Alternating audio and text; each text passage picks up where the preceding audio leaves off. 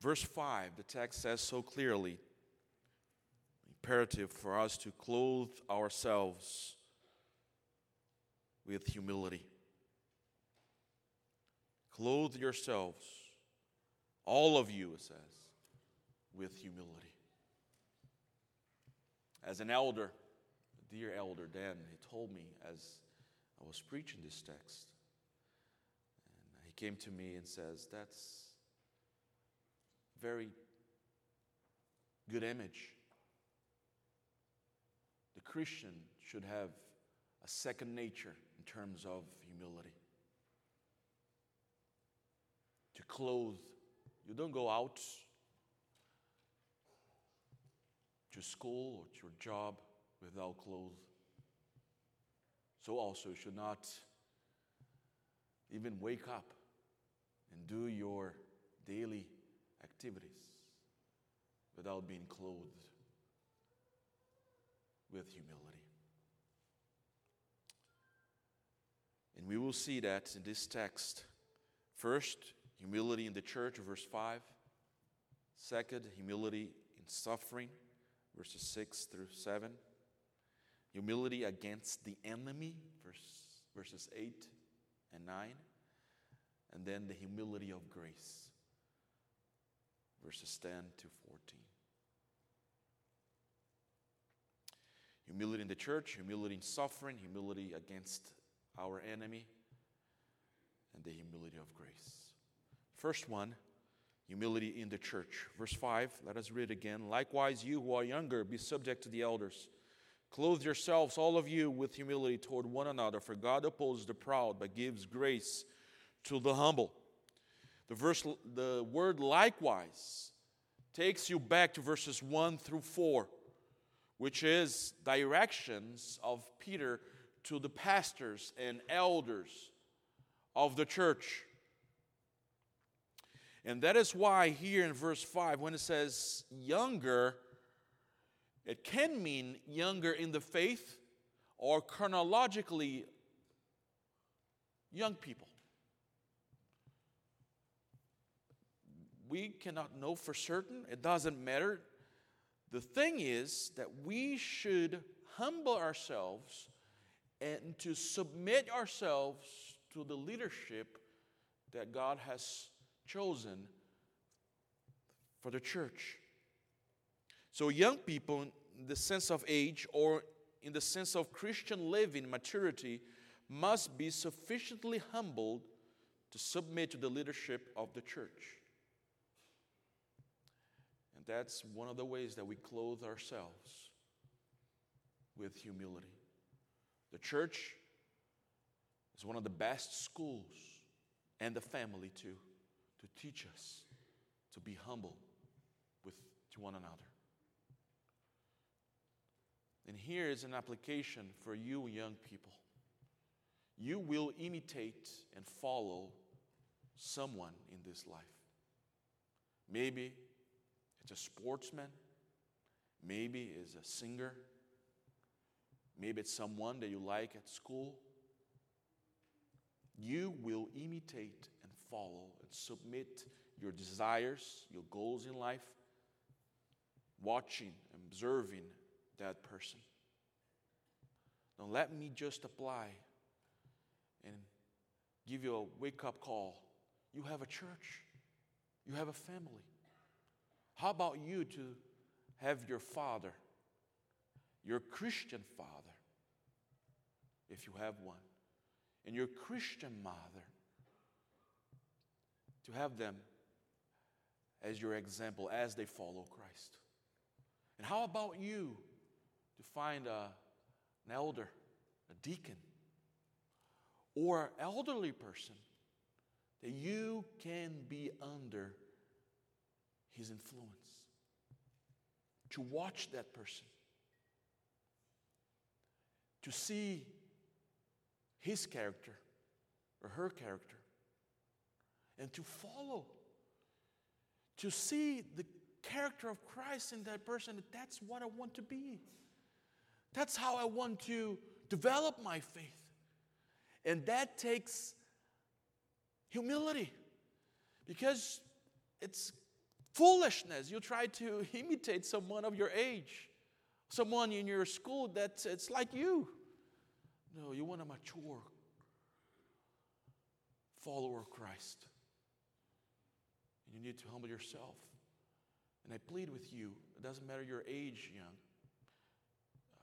lady or boy who are listening to me now, cadets here this morning. Find someone who is a fear of Christ, who has fear of Christ, and follow him or her.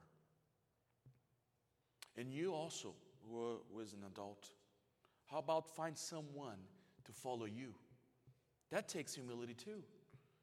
Because that person who is following you will see your failures, your sins. And at some point,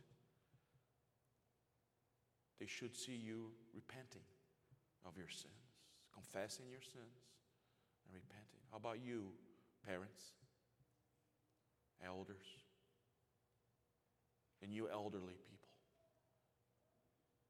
Be intentional and go after someone, a girl or a boy, and invest your life in that person. And be vulnerable, showing humility in your leadership to mold the character of that little one into the image of our Lord Jesus Christ. But Peter here continues his exhortation and says that all should be humble. The leader must have a humble leadership, and those being led should have a humble submission. And all must be humble. Why? Because either you'll be humbled by your choice, or you will eventually be humbled by God. That's the only two alternatives. When Peter quotes Proverbs 3:34, "For God resists the proud and gives grace to the humble." Do you want to fight God? Is that what I want? To fight the one who created everything? That's crazy. But that's what the text says.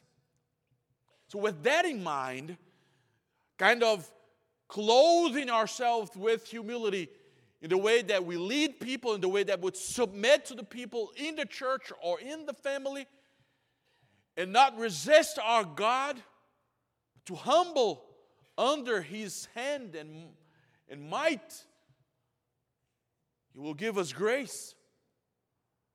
Let me just give you some questions, probing questions. Don't think about anybody else. Someone that's sitting beside you or in the neighborhood or in the family. Think about you, and I'll think about myself. Probing questions about pride. First one, are you humbled? Are you proud of your humility? Do you think you are humble? Then that's a huge problem there. Probably you are not if you think yourself as humble already. I'm proud of my humility. Second question, do you make fun of other believers from other denominations? I think that's one of the ways, as I see myself as a Reformed Presbyterian pastor, my heart is prone to look down to those who think differently in theology. Is that your case? Third, do you criticize and hate being criticized? You're easy to see faults in others and problems and failures. And when someone points to your problem, it doesn't go well. You don't receive it well. It can be a sign of pride. Do you ever repent? When was the last time you repented? To your wife, or to your husband, or to your children, or to your parents, or to your colleague, or someone in the church? When was the last time you repented? Pride people, they tend not to repent at all. Always having excuses, blame shifting.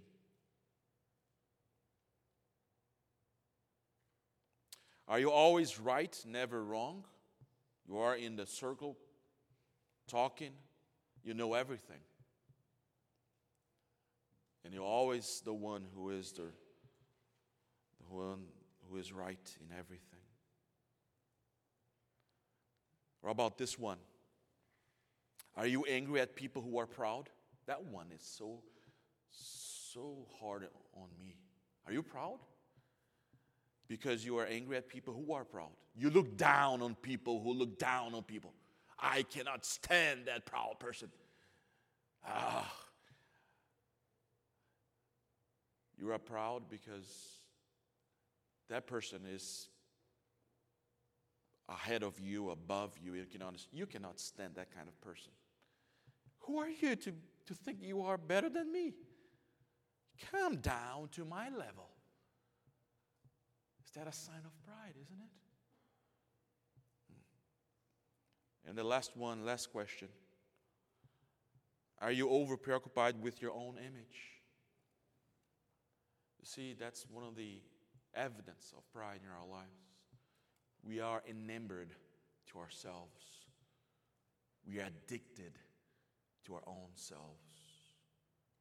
Always looking, always paying attention how we look, how we are doing, what people think of us. This is very serious. We need to see where we show our pride and kill it. Because God resists the proud, but the humble He gives grace. Especially in the context of the church. So let's close ourselves in the church with humility. Second, humility in suffering, verses 6 and 7. 6 and 7. Humble yourselves, therefore, under the mighty hand of God, so that the proper time He may exalt you, casting all your anxieties on Him, because He cares for you. Peter now teaches how to be humbled before God in a different aspect now. He mentioned the paradoxical, unexpected principle of life, that the way up is the way down. That the way of exaltation is the way of what? Humiliation. That for you to be exalted, you have to walk down the path of humility first. And then in verse 6 it says, can you totally depend on the hand of God and not on your own? Then you will be exalted. It says in verse 6 so clearly, humble yourselves. That's an imperative. Under the mighty hand of God, so that at the proper time He may exalt you. Humble yourself under His mighty hand.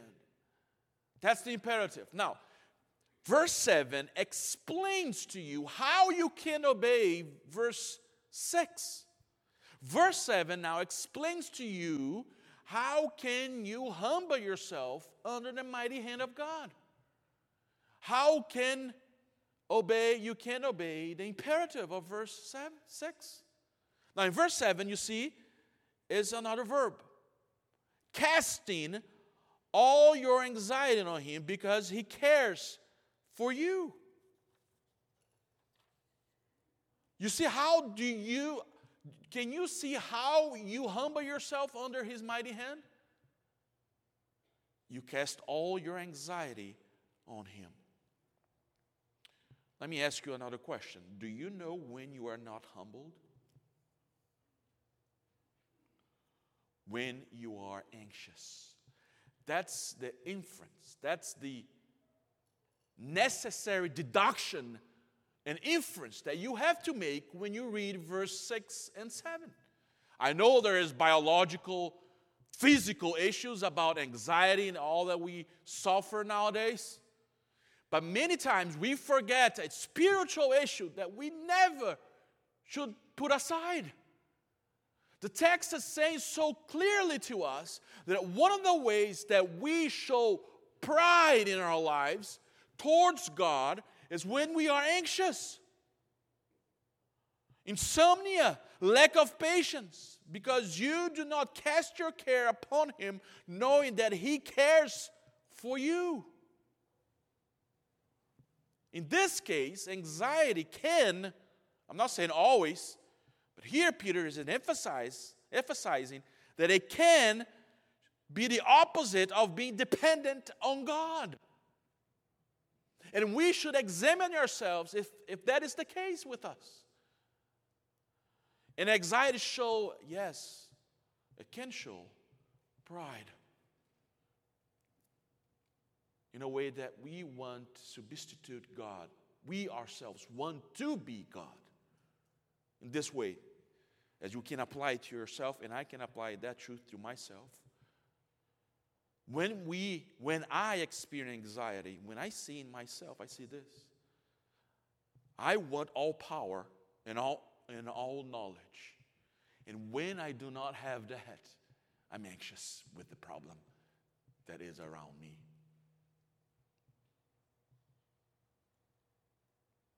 What is anxiety? It is an anticipated suffering with the difficulty that I am going to face. I want control and power to solve the problem, but I know I do not have it, so I become anxious. I want all the power and control to solve that issue. And when I discover that I do not have it, then I'm anxious. And I want to know how to solve the problem. But many times, this is a mystery to me. Therefore, I become anxious again. All power and all knowledge. It says, no, you are not God. You are not all-knowing and all-powerful. Just cast your anxiety to the one who is. And rest on Him. And then He gives a reason, because in the past He has been caring for you in so many ways. And many times never goes through my mind that God is all-powerful and all-knowing, especially when I'm going through hardship. And remind myself that He cares for me. And deep, right there, at the root of my problem, not knowing how to handle it, I can see pride in my own soul.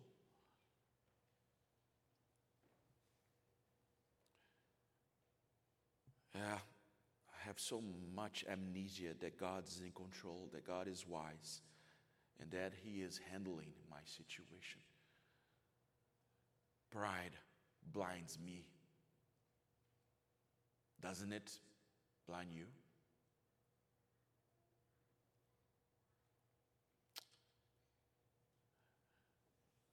Third, now humility against the enemy.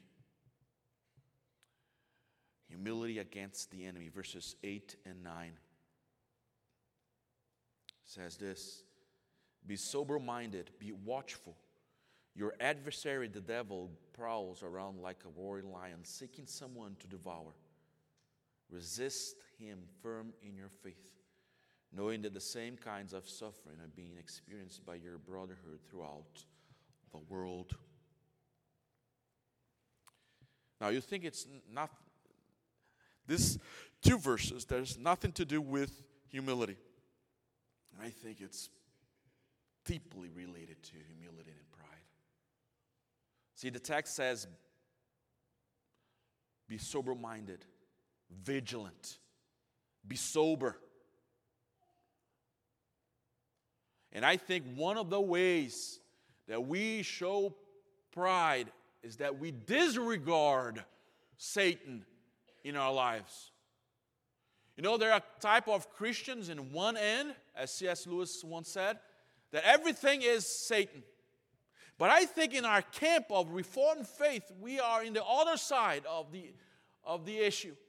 That there's nothing of Satan in our lives. We're never even conscious that he is around like a lion, wanting to devour us. And it says, be sober. Be vigilant. I know that with the sovereignty of God, He cannot touch you. He cannot do anything. But one of the ways that the sovereignty of God works in us so that Satan would not have a hand on us is to be sober and vigilant, that he wants to devour us. And that takes humility. You know, when he talks about Satan, we know that his problem was pride. That's why he fell. And here, when we are dealing with our enemy, we needed to have humility, to be clothed as a second nature as we face him.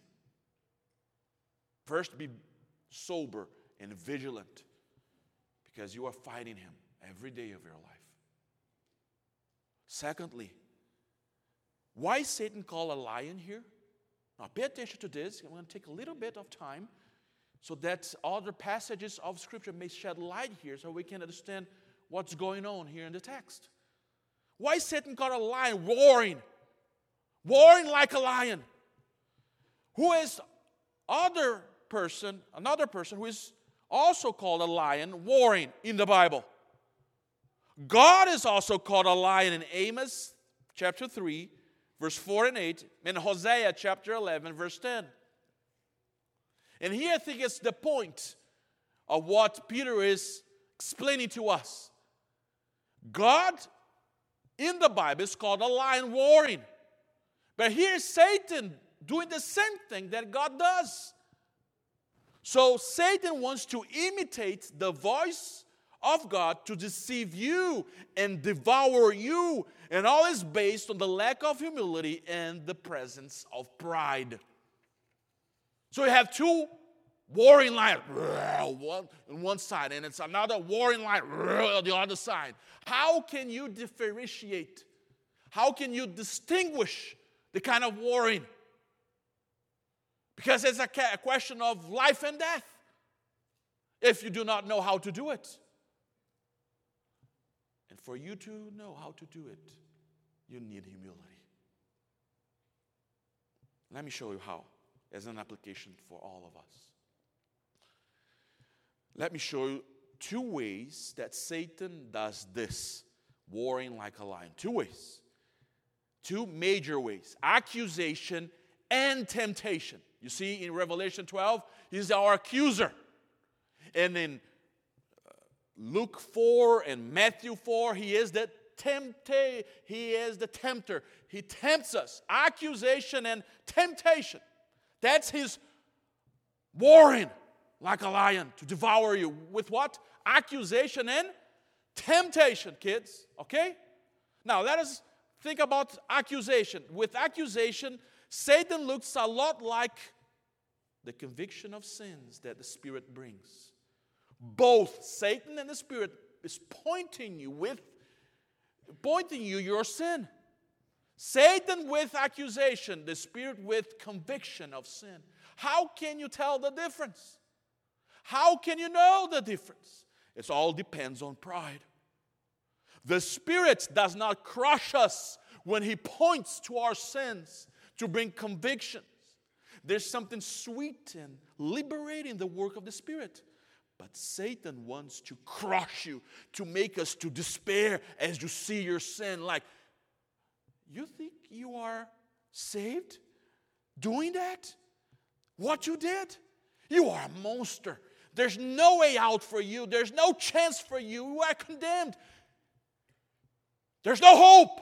That's what Satan does. And he's working to do that with us. He's working our pride. See how you are not better than that guy? See how you are worse than that girl? He's working with our pride to crush us. On the other hand, the Spirit of God is giving us conviction. He's warring in us to humble us so that we can see, yes, our sins. We can see that, yes, we are monsters transgressing God's law. But He's pointing us to Christ, saying, yes, I am a monster. But there it is, Satan, my hope. He obeyed the 10 words for me. My hope is there, not in me. And that need that needs humility. To depend on another. To go to another. Not on yourself. You see two warring lions. But it needs humility to go to Christ and not to yourself. But there's another way the devil imitates God. It is with temptation. Satan tempts, God tests. You see the two warring again? Satan do what? What does he do? He tempts. God tests. The temptation of Jesus, you see, you go there, he tempts Jesus with so many things, is working the pride of man. You can have everything. Go and transgress the law of God. There's no justice. Go ahead. You are the man. Don't think about the consequence. Close your eyes and do it, man. You'll be all right. He's working with our pride to disregard the holiness of God, His goodness, His justice.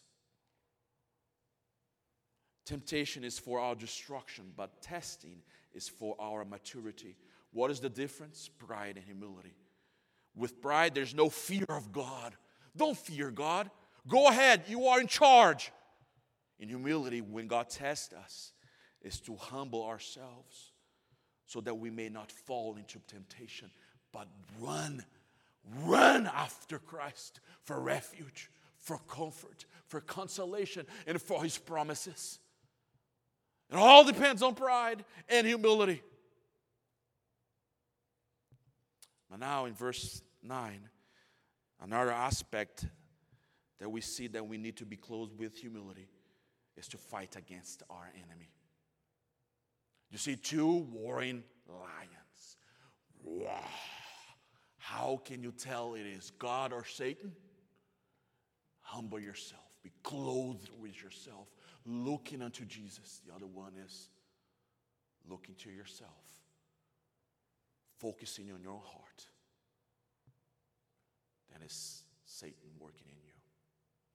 Now let us fight against him, because in verse 9 it says so clearly, resist him firm in your faith. And here you see it's a kind of language of a court of justice, that the enemy is probably bringing Christians to be judged and kill them. Resist him firm in your faith, knowing that the same kinds of suffering are being experienced by your brotherhood throughout the world. How can I resist Satan, be steadfast in the faith? Again, humility. Do you know what happens when you are facing affliction? I know one of the ways that I do it. I try to compare myself with others. It's just like when I was a kid, right? I was in first grade or in second grade. There's always someone ahead of me, or I was ahead of someone. If I think that I had a friend in first grade and I'm in the second grade, you don't know anything about it. Do you think first grade is hard? Because you have not been in the second grade as I am right now. And if you are in the third grade, you look back to second grade, you don't know anything about third grade. We do that even with suffering. Oh, I broke my arm. It's so painful. You don't know. I broke my leg, even worse. You don't know anything about suffering. We compare ourselves, and even with our pride, we think we are better than the others. We suffer better than you. And here the text show us that we are the only one who are going through this problem. Pity on me. Oh, what a life I'm going through. I'm the only one. Isn't that how I feel? Many times when I'm going through hardship, it's pride in my heart. I think I am the only one going through that kind of suffering. And again, I'm focusing on myself. As a result, I am tempted to give in and to give up the gospel. Oh, how many times in my experience there in my homeland, I've seen people giving up faith because of suffering. What kind of God is this? How can I go through this problem if He loves me? Oh, how many people are tempted that because he is serving God, going to the Bible, praying, and do all this stuff, now, is that what you are giving me? Is that how you treat me? Is that how you love your son? What kind of God are you? You stop resisting, and that's where Satan is testing, tempting you to give up faith because of pride. Because you think you are the only one going through this problem. To abandon everything and be devoured by the devil and Satan. But Peter says to us this morning, you are not the only one. Others suffer like you. Even worse suffering. And because of the gospel that you are not suffering for many times. Isn't it our case? When you know this gives you maturity, humble yourself, and fortifies you in the faith to resist the devil.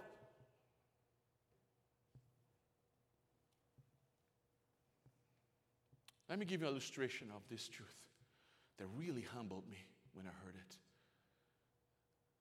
I was in a conference there in my homeland that Dr. Beakey went. And he told a true story. When his brother went to a bookstore, and in the counter he saw a lot of Bibles. And he asked the guy, why is all the Bible here? What's going on? And the guy said, I'll tell you the story. A missionary went to Turkey. And his goal there in Turkey with a Muslim country, as we all know, it's a Muslim country, they do not allow to sell Bibles or give Bibles away. But he went there to do that. And the authorities said to him, stop giving Bible. Otherwise, you will suffer. And he says, I will not stop giving Bibles. You will not? They come over here. They brought him in. And they started to take out every tooth of his mouth. Each one. When there was none, are you going to stop? No. I will continue to give the Bible. Then give me your hands. Let's take all the 10 nails, one by one. You're going to stop? Nope. Then give me your nails of your feet, one by one. Are you going to stop? No. I will continue to do it. I want people seeing the gospel and being converted.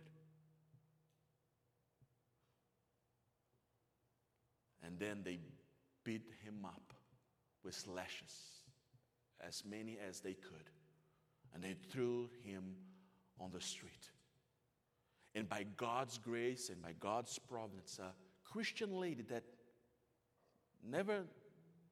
didn't know each other was a person that he did not know. Took him to the hospital, and then sent him back to America. And then he stayed in the hospital for 6 months to get healed.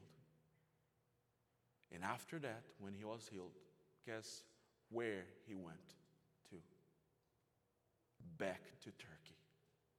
And those Bibles that the brother of Dr. Beakey was asking about were more Bibles for him to give in Turkey.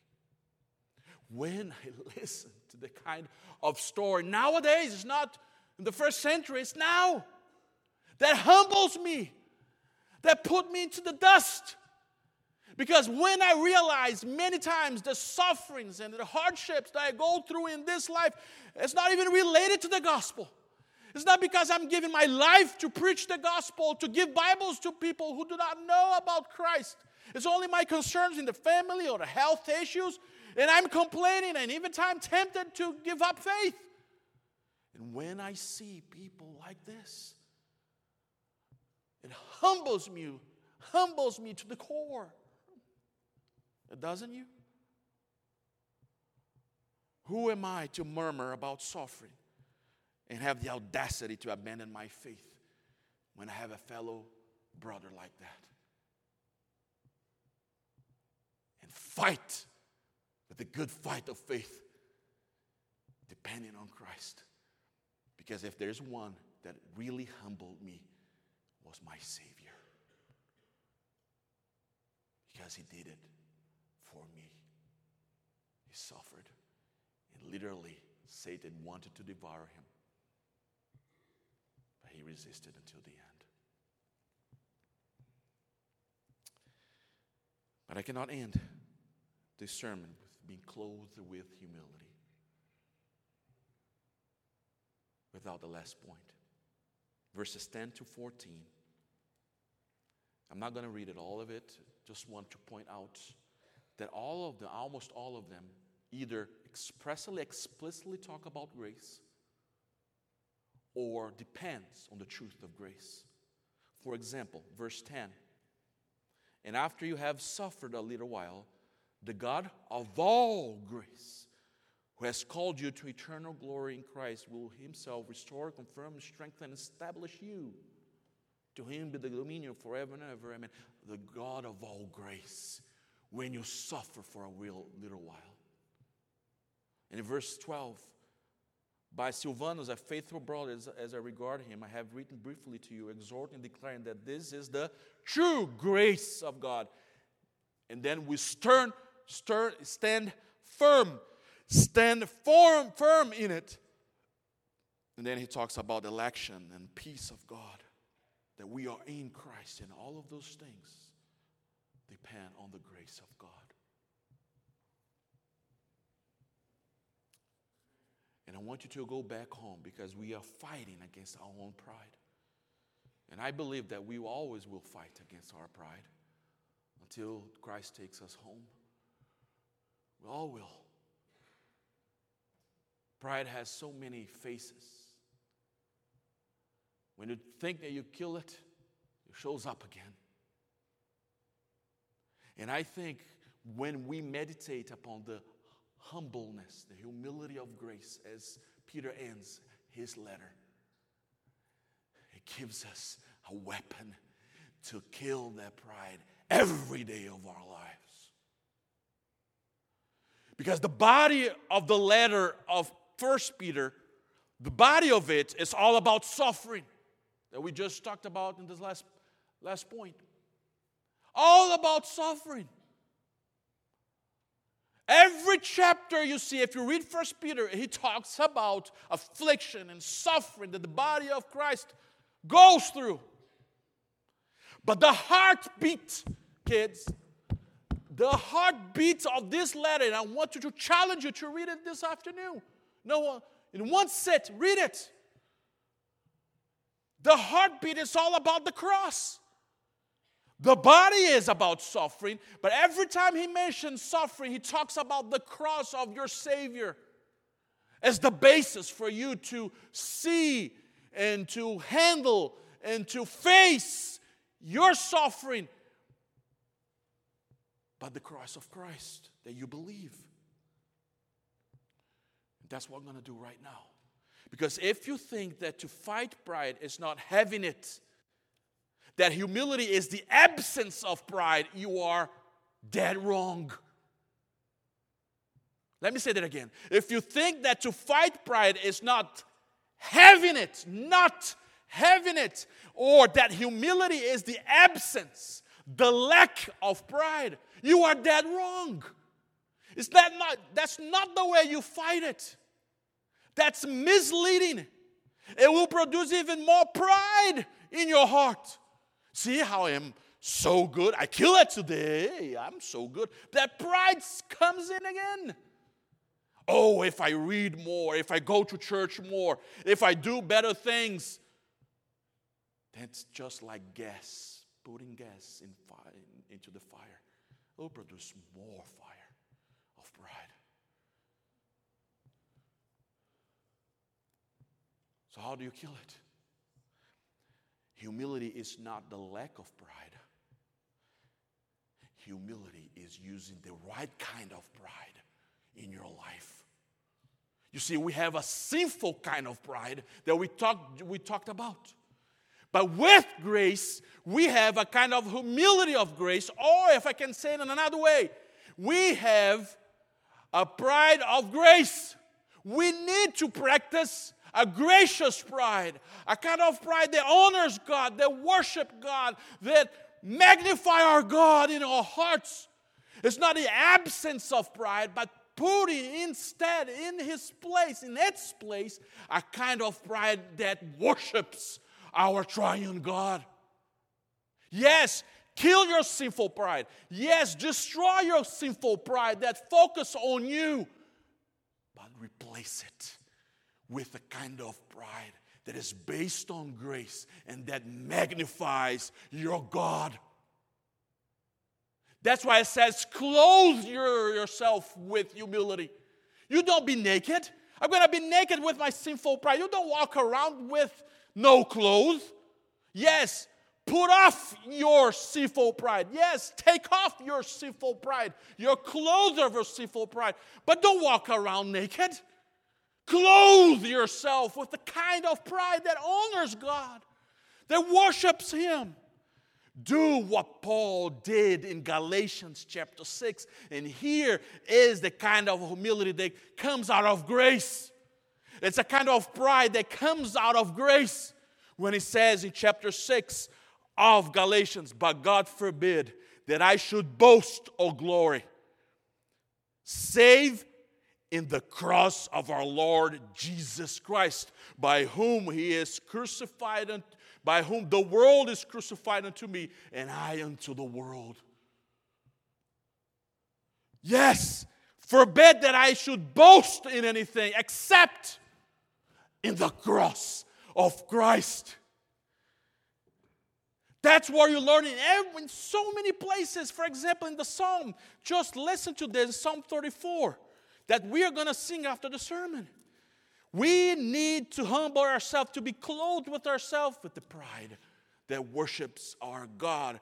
34, verse 2. 1 and 2, I will bless the Lord all times. His praise shall continually be in my mouth. My soul makes its boast in the Lord. Let the humble hear and be glad. That's why you learn in Jeremiah chapter 9 that the wise man should not boast in his wisdom. Right? That the strong man should not boast in his strength. That the rich man should not boast in his riches. But the one who boasts should boast in whom? In God. That's what we need. And that's a reminder to ourselves about the gospel. I do not boast in my performance. I do not boast who I am. I do not boast what I did or I did not do. I boast in the one who did everything for me. I boast in the one who obeyed the law completely in my place. That's the gospel, kids. I boast in the one who not only obeyed the law completely in my place, but He died for me to save from the curse that I deserved because I disobeyed the law. That's my boast. That's my pride. That's my glory. That's my honor. That's my majesty. That's the meaning of my life. Not in myself, not in my performance, not in my good works, but in the works of the one who did everything for me. That is why Paul said, forbid that I boast in anything except on the cross, where the world is crucified to me and I'm to the world. That's how we humble ourselves and clothe ourselves with Jesus Christ. And with Him comes His amazing humility to live this life for His glory.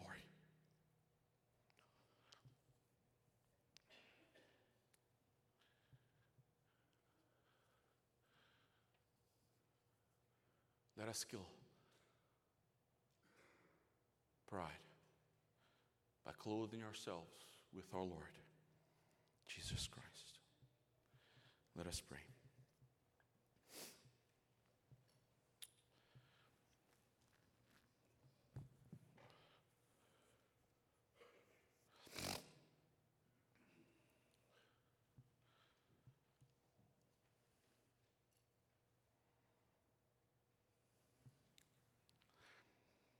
Oh, Father, even in a moment of praying, even in a moment of preaching,